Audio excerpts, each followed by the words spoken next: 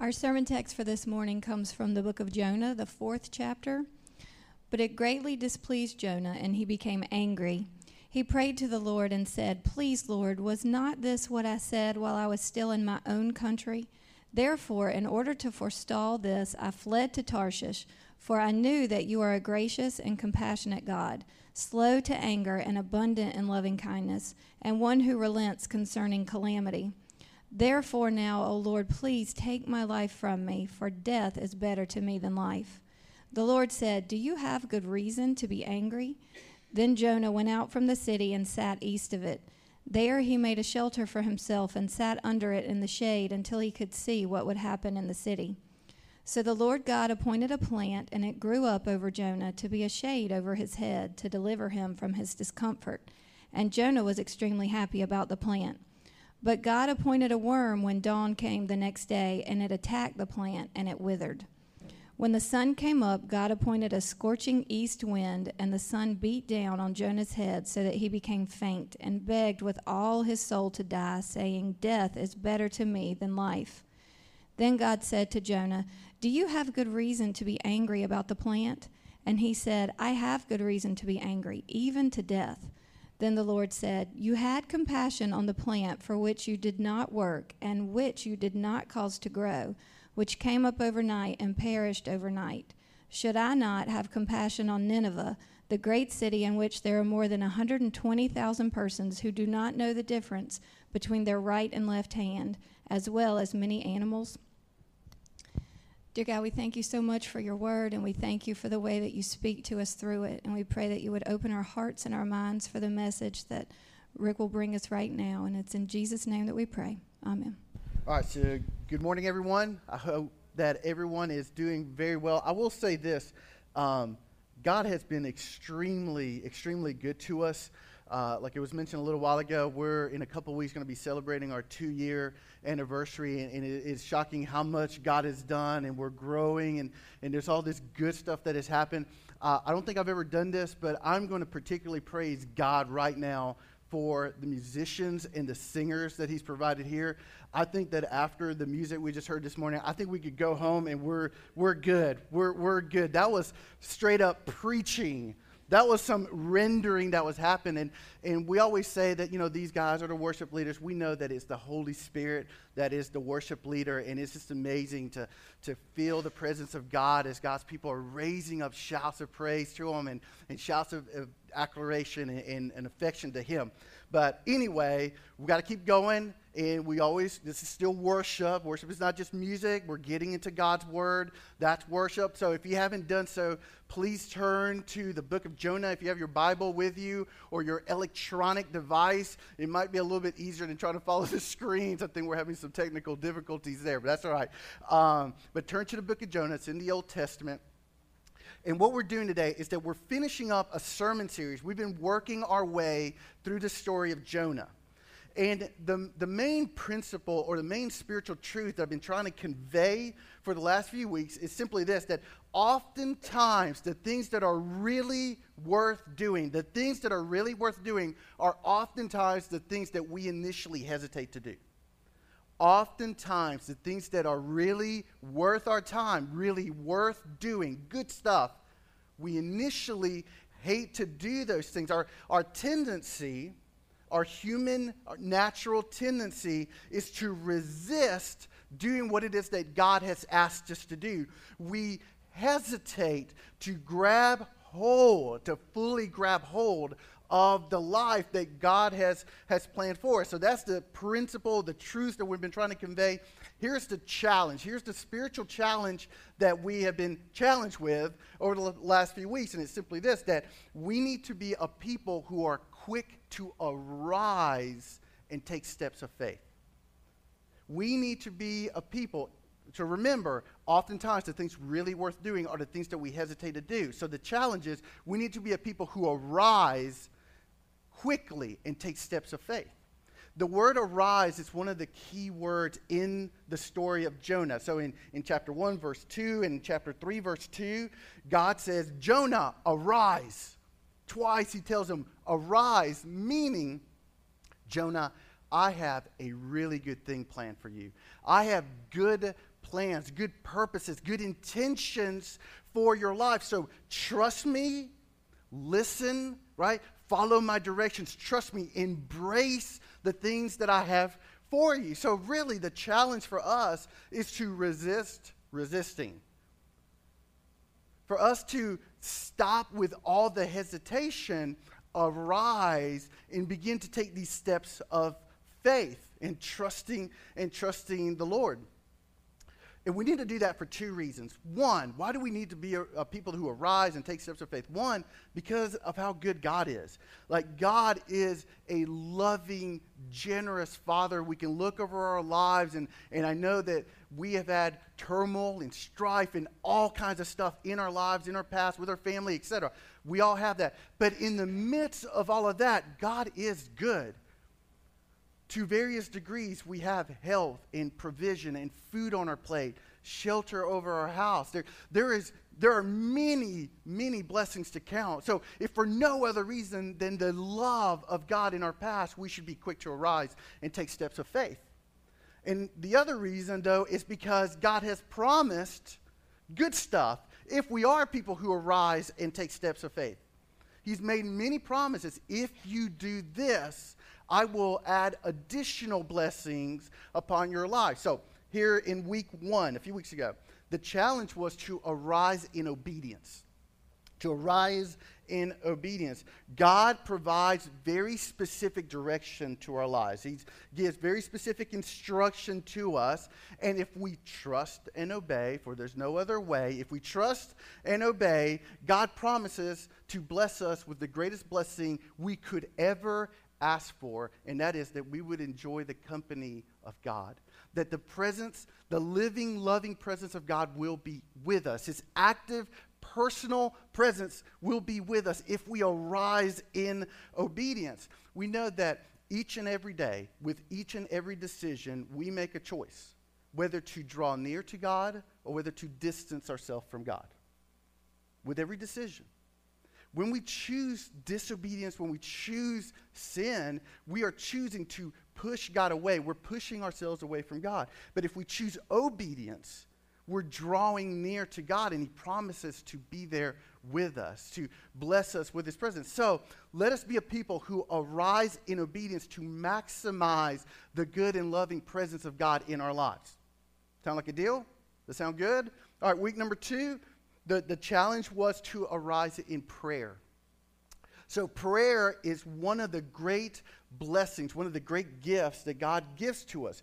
Prayer is us giving to God our problems and God giving us His peace. That sounds like a really good deal. That's a bargain. Like, on Friday, a lot of you are going shopping for bargains. Like, no, not me, never me. Like, that is pure awfulness that happens on Friday, all right? So I'm just saying, people are bargain shopping on Friday. This is a bargain. God's saying, give me your problems, I'll give you my peace. That's an exchange. That's a good promise. So in prayer, what we're doing is that we're casting our trials, our troubles, our tribulations, our issues, our drama. We're giving God our drama. Right? We want to invoke our Mary J. Blige, right? No more drama. So here, God, I'm giving you my drama, and then God gives us the peace that surpasses all understanding. So let us be a people who are quick to arise in prayer so that we may maximize the peace of God in our lives. Then last week, week 3 of the series, the challenge was to arise in repentance. So God is the God of second, third, fourth chances, fifth chances, 6 chances, and so on. There's no bad decision, no sin, no wrong choice that you've made that God cannot restore.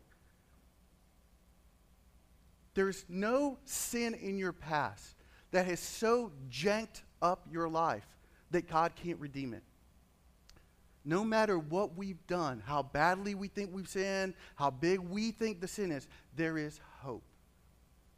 And there's a way by which we experience this hope. There's a way to receive this new life and a fresh start, and it's through repentance. And what repentance is that we come humbly before God, we confess our sin, so we basically acknowledge to God, yes, I was wrong, that what I did was wrong. Not only because the consequences were bad, but because it was wrong in and of itself. So I come humbly before God. I agree with you, God. That was incorrect. My bad. We turn from that sin. So in essence, we're renouncing it. We're rebuking the lifestyle. We're turning from that sin and we're turning to God. We're turning to Christ in faith. That's what repentance is. And what God says is that if you are quick to arise in repentance, you will receive hope. Your life will be restored. Your life will be renewed. So let us be a people who are quick to arise in repentance so that we may have hope in our lives. The hope that comes only at the hands that God's grace can supply for us. So this week, we're getting into like the last challenge of this series that we're going to get into. What we're talking about today is something that we all struggle with. There's not a person in this room that does not struggle with what we're about to get into. Some of us in this room really struggle with what we're getting into this morning. What we're talking about involves one of the things that's the greatest hindrance to our ability to have joy in our life.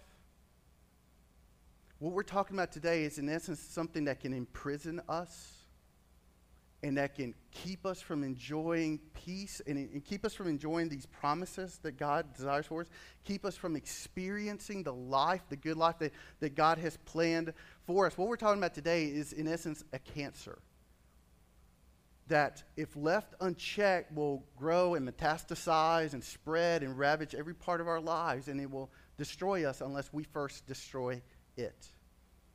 So we are in a time where the Marvel Avengers universe has utterly taken over the planet.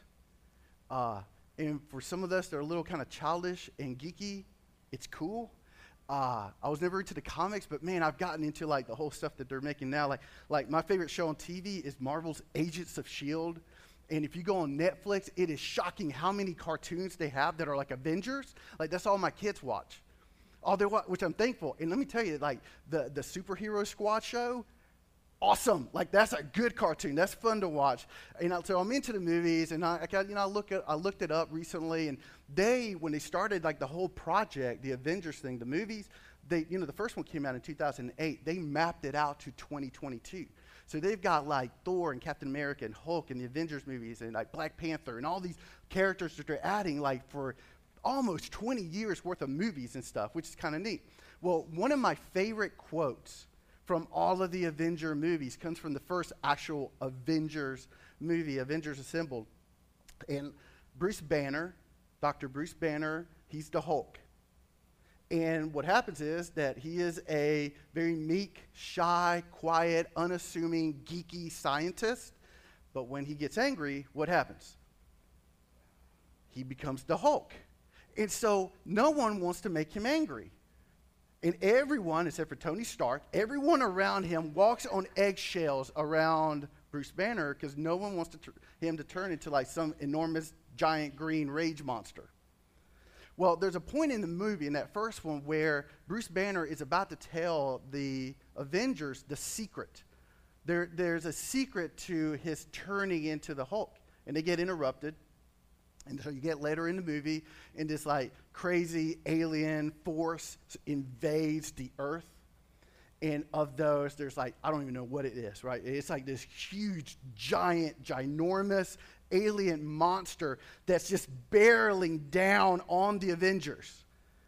And they're sitting right there, and Bruce Banner just very casually just starts walking toward this monster of a alien. And Captain America says to him, he says, Dr. Banner, now might be a really good time for you to get angry. And he turns very casually and very calmly. That's my secret, Cap. I'm always angry. And just like that, instantaneously, he turns into the Hulk. And folks, we're in a room full of a bunch of Hulks and Hulkettes. Folks, all of us are always angry. It is shocking how easy it is for us to get angry, to stay angry, to be angry, to react in anger. How easy?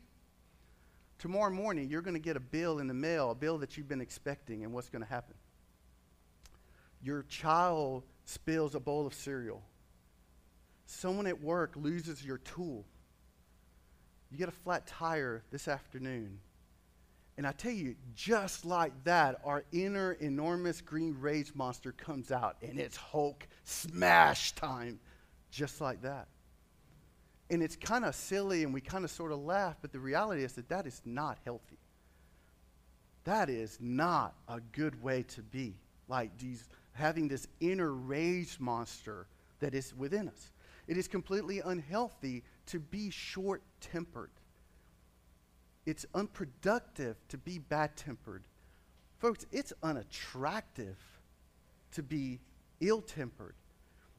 There's two sins, and it's not because I'm not guilty of them. It's probably because I am guilty of them, that I'm particularly repelled by.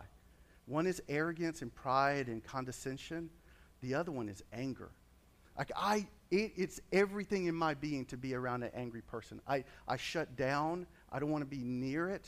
It's just something very ugly about someone that's a hothead. I don't want to be around it. And the reality is that God does not want us to live that way. I guess unless you're an avenger, then it's okay to be angry. Like if the world needs protecting and you need to Hulk up, then fine. But other than that, it is just not a useful way. It is not helpful. It ruins marriages. It hurts our kids. It messes with our reputation in the community. There's all kinds of fallout that happens as a result of being angry. And it really is a cancer that spreads and ravages every part of our life. What is anger? Anger is antagonism towards someone that you think, feel, or believe may have hurt you or offended you in some way. Antagonism or anger is wishing ill on someone. It's a desire for things not to go well towards someone. So you see that anger isn't simply acting out towards someone. It's just even having the attitude or the thought or the daydream. I hope it doesn't go well for them. That's anger. It's malice, animosity, bitterness. It's resentment toward a person. I was really thinking about this week. Like, what is anger? And you know what it is? When you're angry at someone, regardless of who it may be, whether it's for 1 second because someone cut you off on the road, or whether we're talking about next level and I'm defriending them on Facebook. Like, that's the ultimate level of anger, right, in this world. Like, regardless of how we display it or whether or not we display it, whether it's for 1 second or 50 years, you know what anger is? It is utterly rejecting someone. Like Jesus said that to hate someone is equivalent to murder. What is murder? You do not deserve to live. You do not deserve to be on planet Earth. I will cast you from my presence. That when we get angry at someone, what we're doing is that we're banishing that person. That's what it is.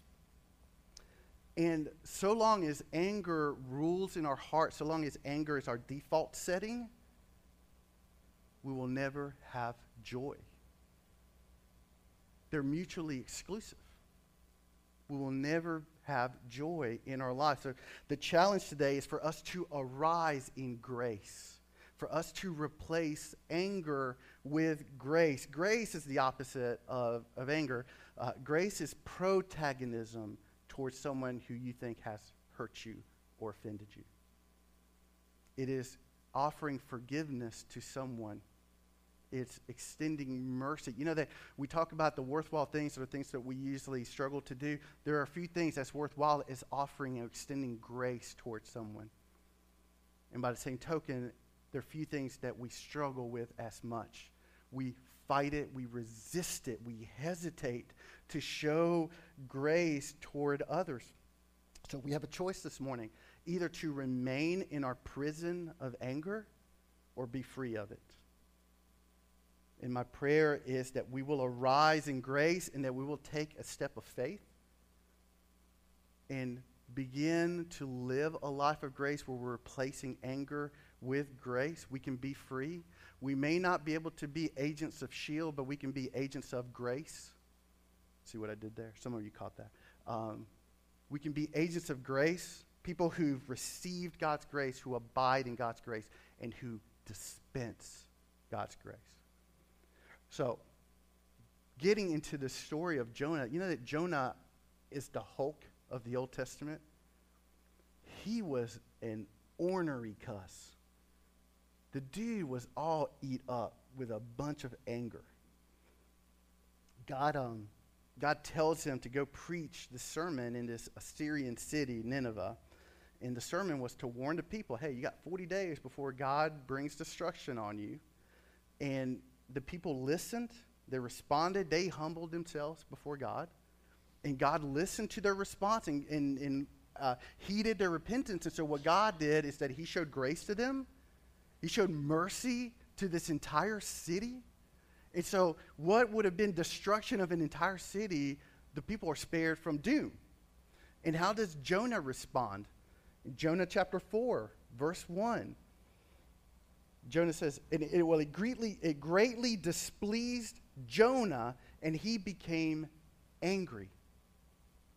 And folks, it wasn't that he just became angry in chapter 4. He was angry the entire time. Now, how do I say that? Well, just read verse 2 with me.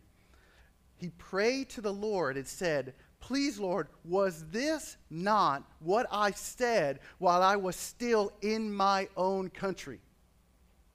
Therefore, in order to forestall this, I fled to Tarshish, for I knew that you are a gracious and compassionate God, slow to anger and abundant in loving kindness, and one who relents concerning calamity. So here's his argument with God. The reason I disobeyed you was because I know that you're a nice God, which makes it doesn't make sense for someone to say that. But then why was Jonah not wanting for God to be gracious to the people of Nineveh? Because he was angry at the people of Nineveh. So again, I'm backing up a little bit. Jonah chapter 1. God tells Jonah, I want you to leave home, travel 500 miles. I want you to go to Nineveh, which is one of the key principal cities in the Assyrian Empire.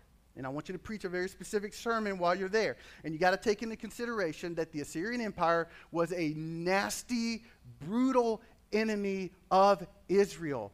For about 100 years prior to the story of Jonah, the Assyrian Empire has been all up in Israel's business. They've been sending war parties. They've been confiscating land. They've been confiscating riches. They have been killing Israelite after Israelite after Israelite. And Jonah hates them. Jonah is ticked. He resents them. He's embittered toward them. The last thing he wants is for God to spare these people. He wants God to punish the people. And that just goes to show that the reason he was reluctant to begin in the first place was out of anger, animosity, resentment, bitterness toward them. You know, that anger has all sorts of terrible consequences in our lives. I mean, it gets between husband and wife. It drives wedges between parents and their children. Like I said earlier, like it can affect your reputation in your neighborhood, in your town, at work. It can affect your employment. You could get fired because of your rage, or at least not get the demotion, or not get the promotion, or not get the pay raise. Like there's all sorts of consequences to being this enormous green rage monster. But there's one here in the story that jumps off the page as far as the consequence of our anger, and that is that anger kills our joy. Anger kills our joy. Anger robs us of our capacity to be happy. Anger robs us of our capacity to be happy. So consider what happened in Jonah's life. He goes to this city. These are polytheistic. These people believe in multiple gods. They are idolaters. They do not believe in the one true living God. They are pagan people. They are God haters. They hate God's people. They are gold medal winning sinners. These are next level wicked people on the planet. He goes there. Jonah goes there. He's got this message. God is going to obliterate you. And they repent. Folks, this is nothing short of a miracle. We just saying, God of miracles, holy cow. This is an entire city believing in God all of a sudden, bowing before God, getting on their knees in repentance before God. And how does God respond to them? He relents. They repent, they relent. It is a next level miracle. And Jonah should have been rejoicing at what he saw. He should have been praising God. God, only you are this merciful. Only you are this loving. He should have been glad for the Ninevites. You have been spared. You've been spared from calamity. And he's angry. Clearly, anger kills our joy. Several years ago, I'm on staff at a different church, and this couple starts coming to the church. She claimed to be a Christian. He wasn't. They struggled in their marriage, and the reason that they struggled in their marriage is because he was a bad husband. I'm talking about really bad husband. Treated his wife really poorly. Total jerk. Total jerk. They're coming to church. He accepts the gospel. He comes to Jesus, right? He gives his life to the Lord, and it was such a good thing to get to watch. Like, he starts taking steps of faith. He became one of our best children's Sunday school teachers. To watch him was amazing. Kids loved him. It was just a cool thing to see God working in his life. And so some time passes, and they ask for some marital counseling. Like, all right. And what I'm fully expecting to happen when we sit down is for them to say that his former ways of jerkiosity are still alive and well, and that he hasn't gotten over all of that, and so he needs to figure out how to work this out. And what I heard was generally one of the most shocking things I've ever heard. I've been in the ministry a good enough amount of time. I'm rarely, if ever, shocked. This is one of those drop a jaw moments where it's like, what? What is that? And what she told me was, it's not fair. He should have to pay for how he used to be. It's too easy. He found Jesus, and now he's off the hook. What happened with this lady is that she was so embittered by how he used to be that she could not rejoice that he was going to spend eternity with Christ. She was mad that he wasn't going to spend eternity in hell. That's bitterness. That's anger. Her resentment warped her to the point that she couldn't see that her husband had become and was continuing to become a better man.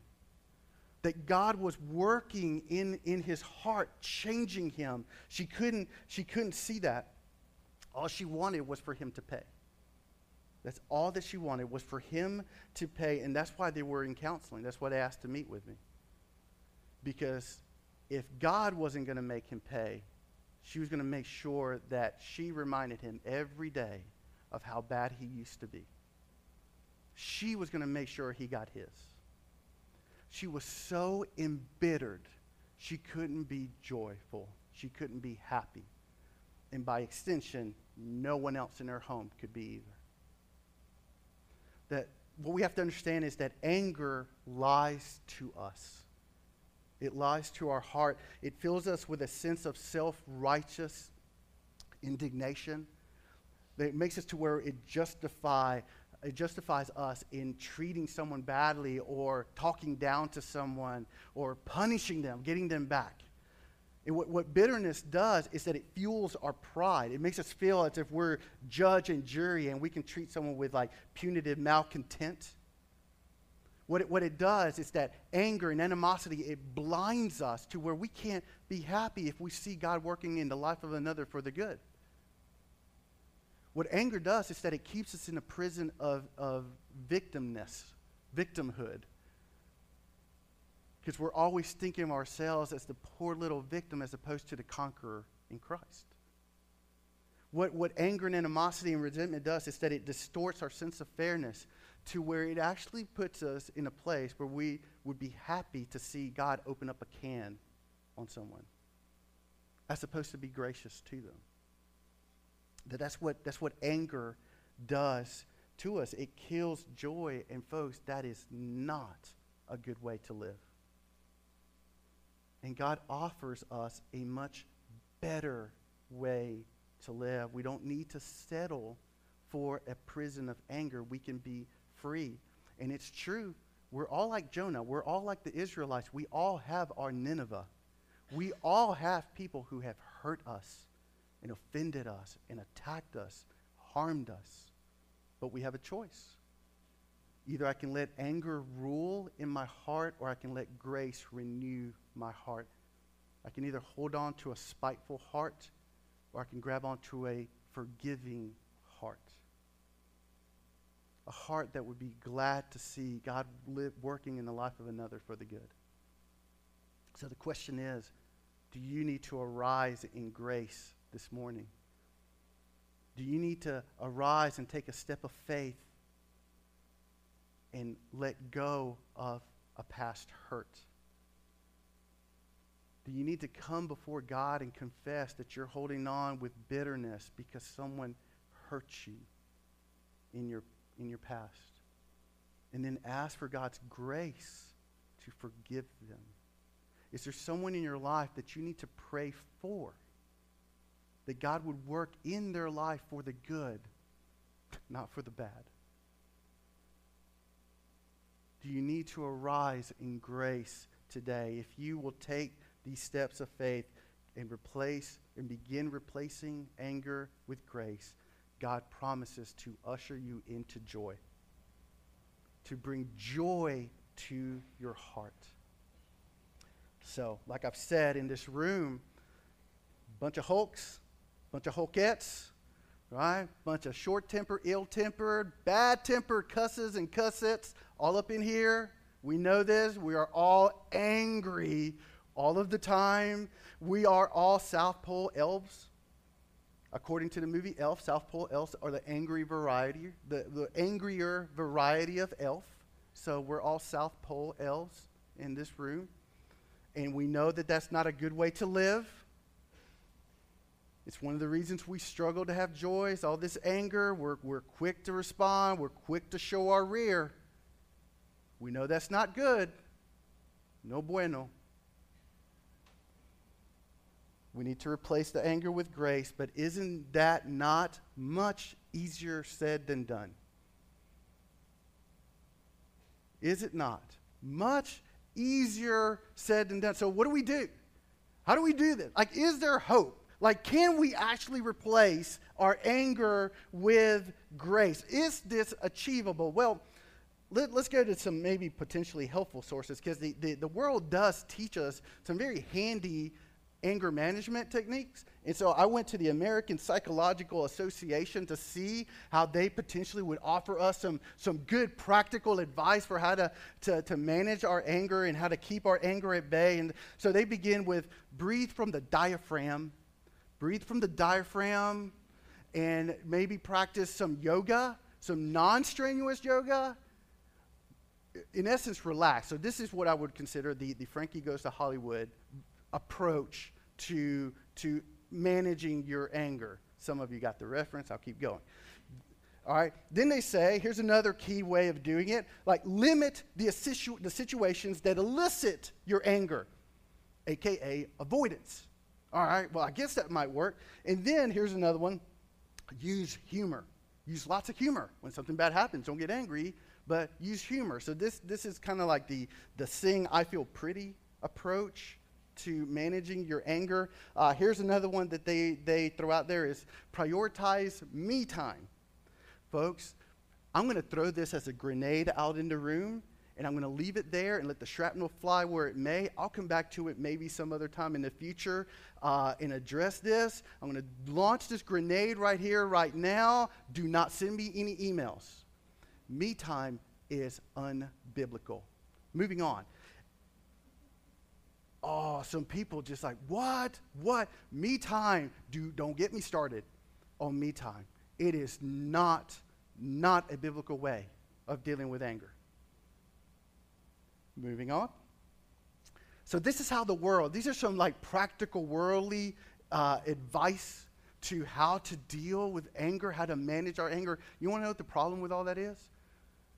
We don't need to manage our anger. We need to eliminate our anger.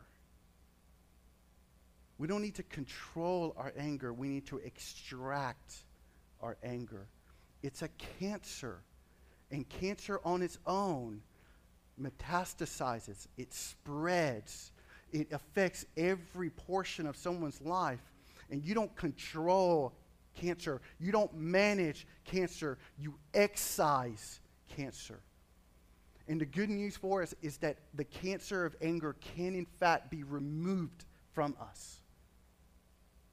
How? By growing in the knowledge and in the appreciation of God's grace.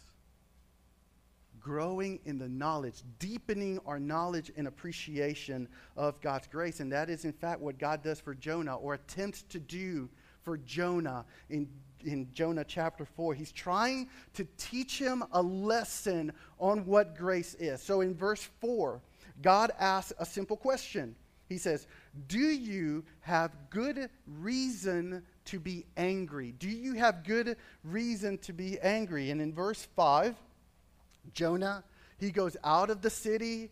He goes, finds a place to overlook the city. He tries to make himself a little bit of a shelter there. And it's a good opportunity maybe to ponder the question, do you have good reason to be angry? But instead, it tells us there that he watches over the city. I get the impression that what he's doing is that he's seeing to see if they would mess up, because just in case, then God would take them out and he would have a front row seat.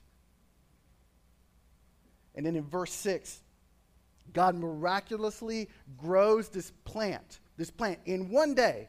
Like, this story is full of miracles. In one day, God grows this plant big enough to provide shade for Jonah. That's pretty cool.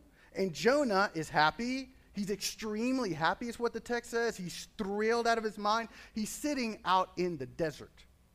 So shade is a good thing. It's a very, very good thing.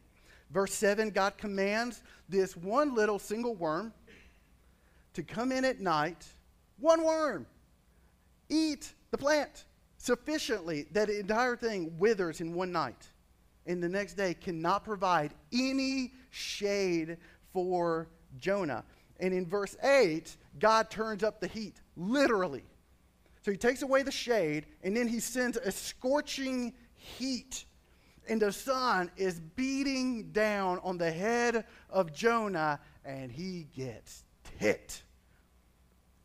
He's angry. He's mad. In verse 9, God basically re-asks the question. Do you have any good reason to be angry? And this time, specifically, he says about the plant. And Jonah says, yeah, I do. I have all kinds of reasons. I'm so justified in my anger. You know what? I'm so right about being angry. I might as well just be dead. That's how right I am, which doesn't make sense. But anyway, that's what he's saying. And look at how God responds to him in verse 10 and 11. You had compassion on the plant for which you did not work and which you did not cause to grow, which came up overnight and perished overnight. Should I not have compassion on Nineveh, the great city in which there are more than 120,000 persons? You know, there's at least two truths to glean from what just happened there. That if we grew in this knowledge, if we grew in this appreciation, would actually begin to extract the anger out of us. The first thing is that God's grace is undeserved.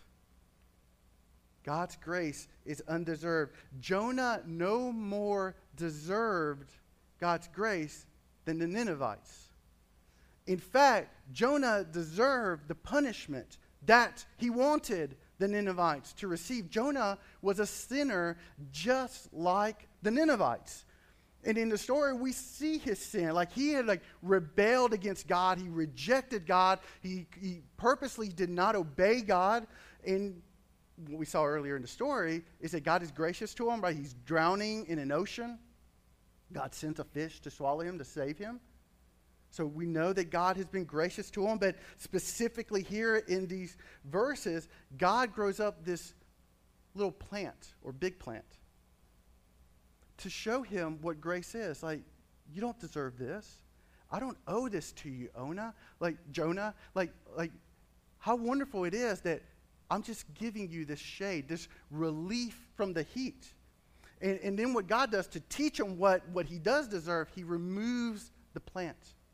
He removes the shade, and he turns up the heat of judgment on him. So what's the point? The point, folks, is this. We are surrounded by people who do not deserve our grace. And that's the point. Grace is by definition unmerited, undeserved.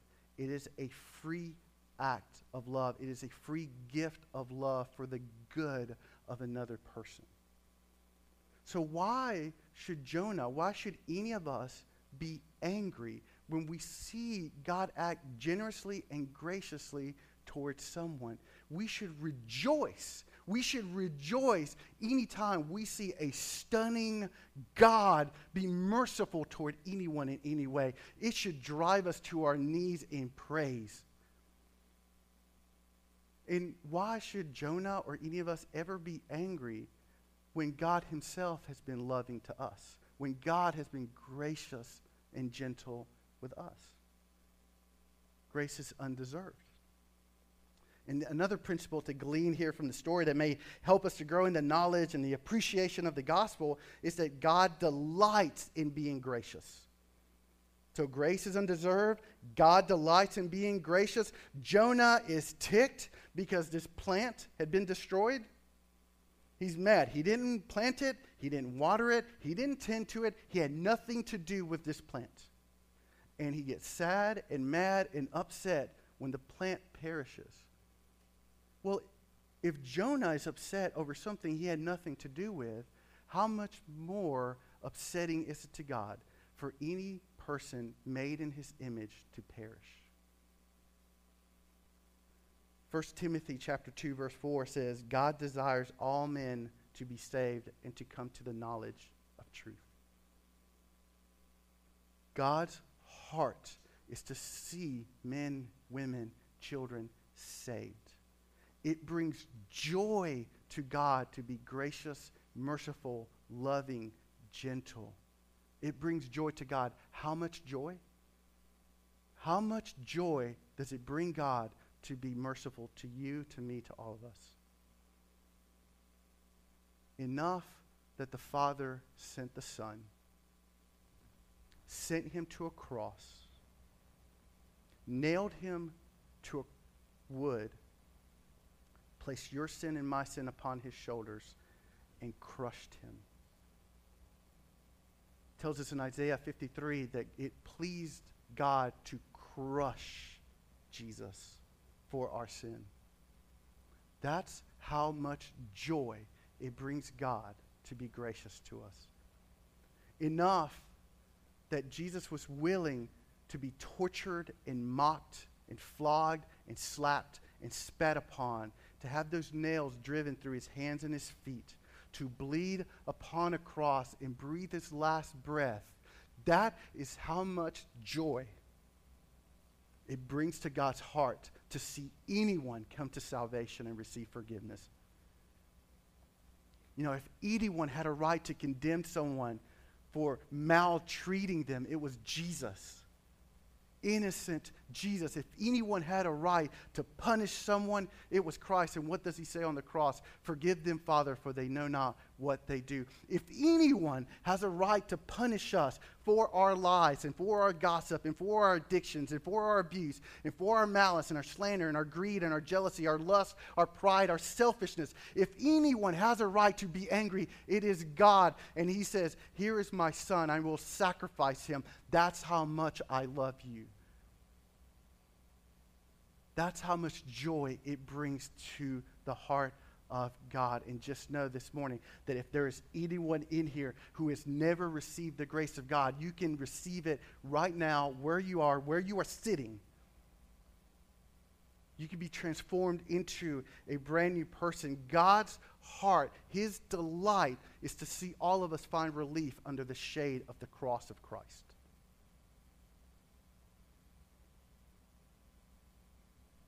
His grace is undeserved. It is his joy to be that way to us. So if you have not done so, if you have never embraced Christ as your Lord, as your Savior, your God, your King, your friend, I ask you to arise in faith, to take a step of faith. And would you receive forgiveness and pardon from the Lord? You will never experience joy until you take that first step. We can never receive joy until we bring joy to the Lord in faith. And what do we do once we take that step? That first step of salvation. What do we do? Where do we go from there? Well, God's grace always calls us to take another step. God's grace is always compelling us to take another step. What is the next step? And the next step for all of us who say that we are followers of Jesus is to take the next step, following Jesus, to actually walk as followers, to live as disciples of Christ. In ancient times, back in the day, there was a Jewish custom, a Jewish blessing that got prayed over anyone when they became a disciple of a rabbi. And that blessing was, may you be covered in the dust of your rabbi. May you be covered in the dust of your rabbi. Meaning, may you walk so closely to your rabbi. May you follow so closely in his steps that as he walks and his sandals kick the dust off the ground, that it covers you. And folks, it should be the same for anyone who says that they are a follower of Jesus, that we should walk so closely with Christ that we're covered in his dust. In essence, we're covered with love and with grace and with mercy, so that his grace replaces our anger, so that we're able to forgive, so that we're able to be happy when it goes well for someone, so that we're able to pray for the good of an individual, so that we may be filled with joy. Are you covered in the dust of our good rabbi? Are you covered in the dust, the love, and the faith of Christ? The story ends with a question, really. Do you have any good reason to be angry?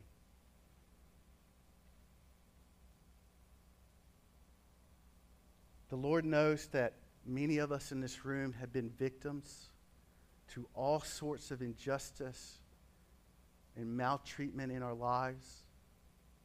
God knows better than you do how poorly someone has treated you and they've hurt you, or a loved one. God knows. God also knows that it is not in our good interest to stay in that place. God knows that what is for our good is for that anger and that resentment and bitterness to be cast off and to be replaced by grace. So that last question, do you have any good reason to be angry, is really a challenge. Will you arise in grace? Will you take a step of faith? Let go of the hurt. Give it to the Lord. Let go of it. Let him bring restoration to your life. Will you forgive whoever it is that has harmed you, no matter what it was? If you do so, you'll begin to experience joy, real joy, abounding joy in your life. It'll change your marriage. It'll change your parenting. It'll change every relationship you've been in. It'll change your work environment. It'll change how you interact with your neighbors. It'll change how you look at the government. It'll change every aspect of your life. It'll change how you view church and church people. It'll affect you for the good. Will you arise in grace this morning? I'm going to ask you all to just bow your heads and close your eyes, and for you to just respond to the Lord where you are. I'm going to ask the praise team, they're going to walk forward. They're going to go ahead and play our closing song. And with all heads bowed and with all eyes closed, I want just you, where you are, just in the silence of your heart, you pray to the Lord. How do you need to respond this morning? And as they sing, if you're done praying, stand where you are and join them in the song. If you want to pray the whole time because you need to confess and repent because you have bitterness that you need to let go of, that's fine. Pray the whole time. If you want to come forward and take a knee up here as a visual sign, a demonstration of actually arising and taking a step of faith and repentance and in asking for God's grace, then just come up here. I'll be kneeling up here. Join me if that's you. But may we be a people today that are quick to arise in the grace that God so freely offers.